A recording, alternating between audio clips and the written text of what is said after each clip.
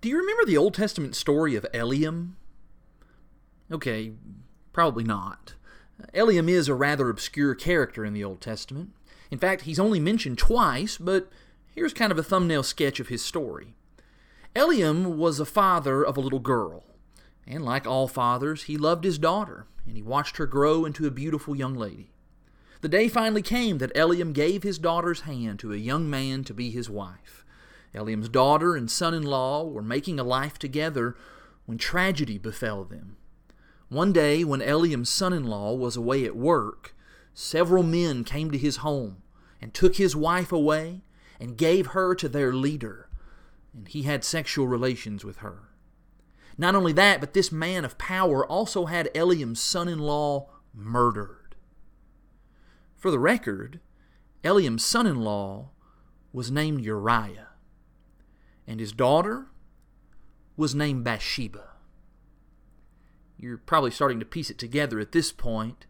The name of that man who was in power, who did that bad thing, was King David. And now you know this story, don't you?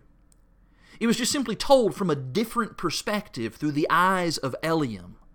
We know and we love King David in spite of his adulterous and murderous actions. We tend to brush off his mistakes and count him as one of our heroes of faith. But here's my question. Do you think Eliam viewed David as a hero?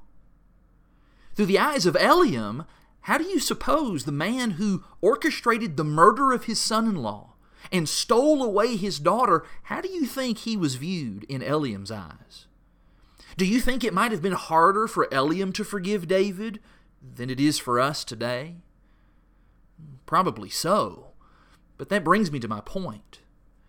We can talk about forgiveness all day long, and we can know all the right answers, but we may not appreciate just how much work that spiritual discipline requires. Forgiveness is easy until you really need to forgive someone. Loving your enemies is easy until you really have an enemy of your own. What all of this is to say, Christian, is don't get overconfident in your ability and your willingness to forgive. Continue to work at and to mature in that spiritual discipline. But then when you think you've arrived, go back and try looking at it through the eyes of Eliam. What you'll probably find is that there's much more work to be done.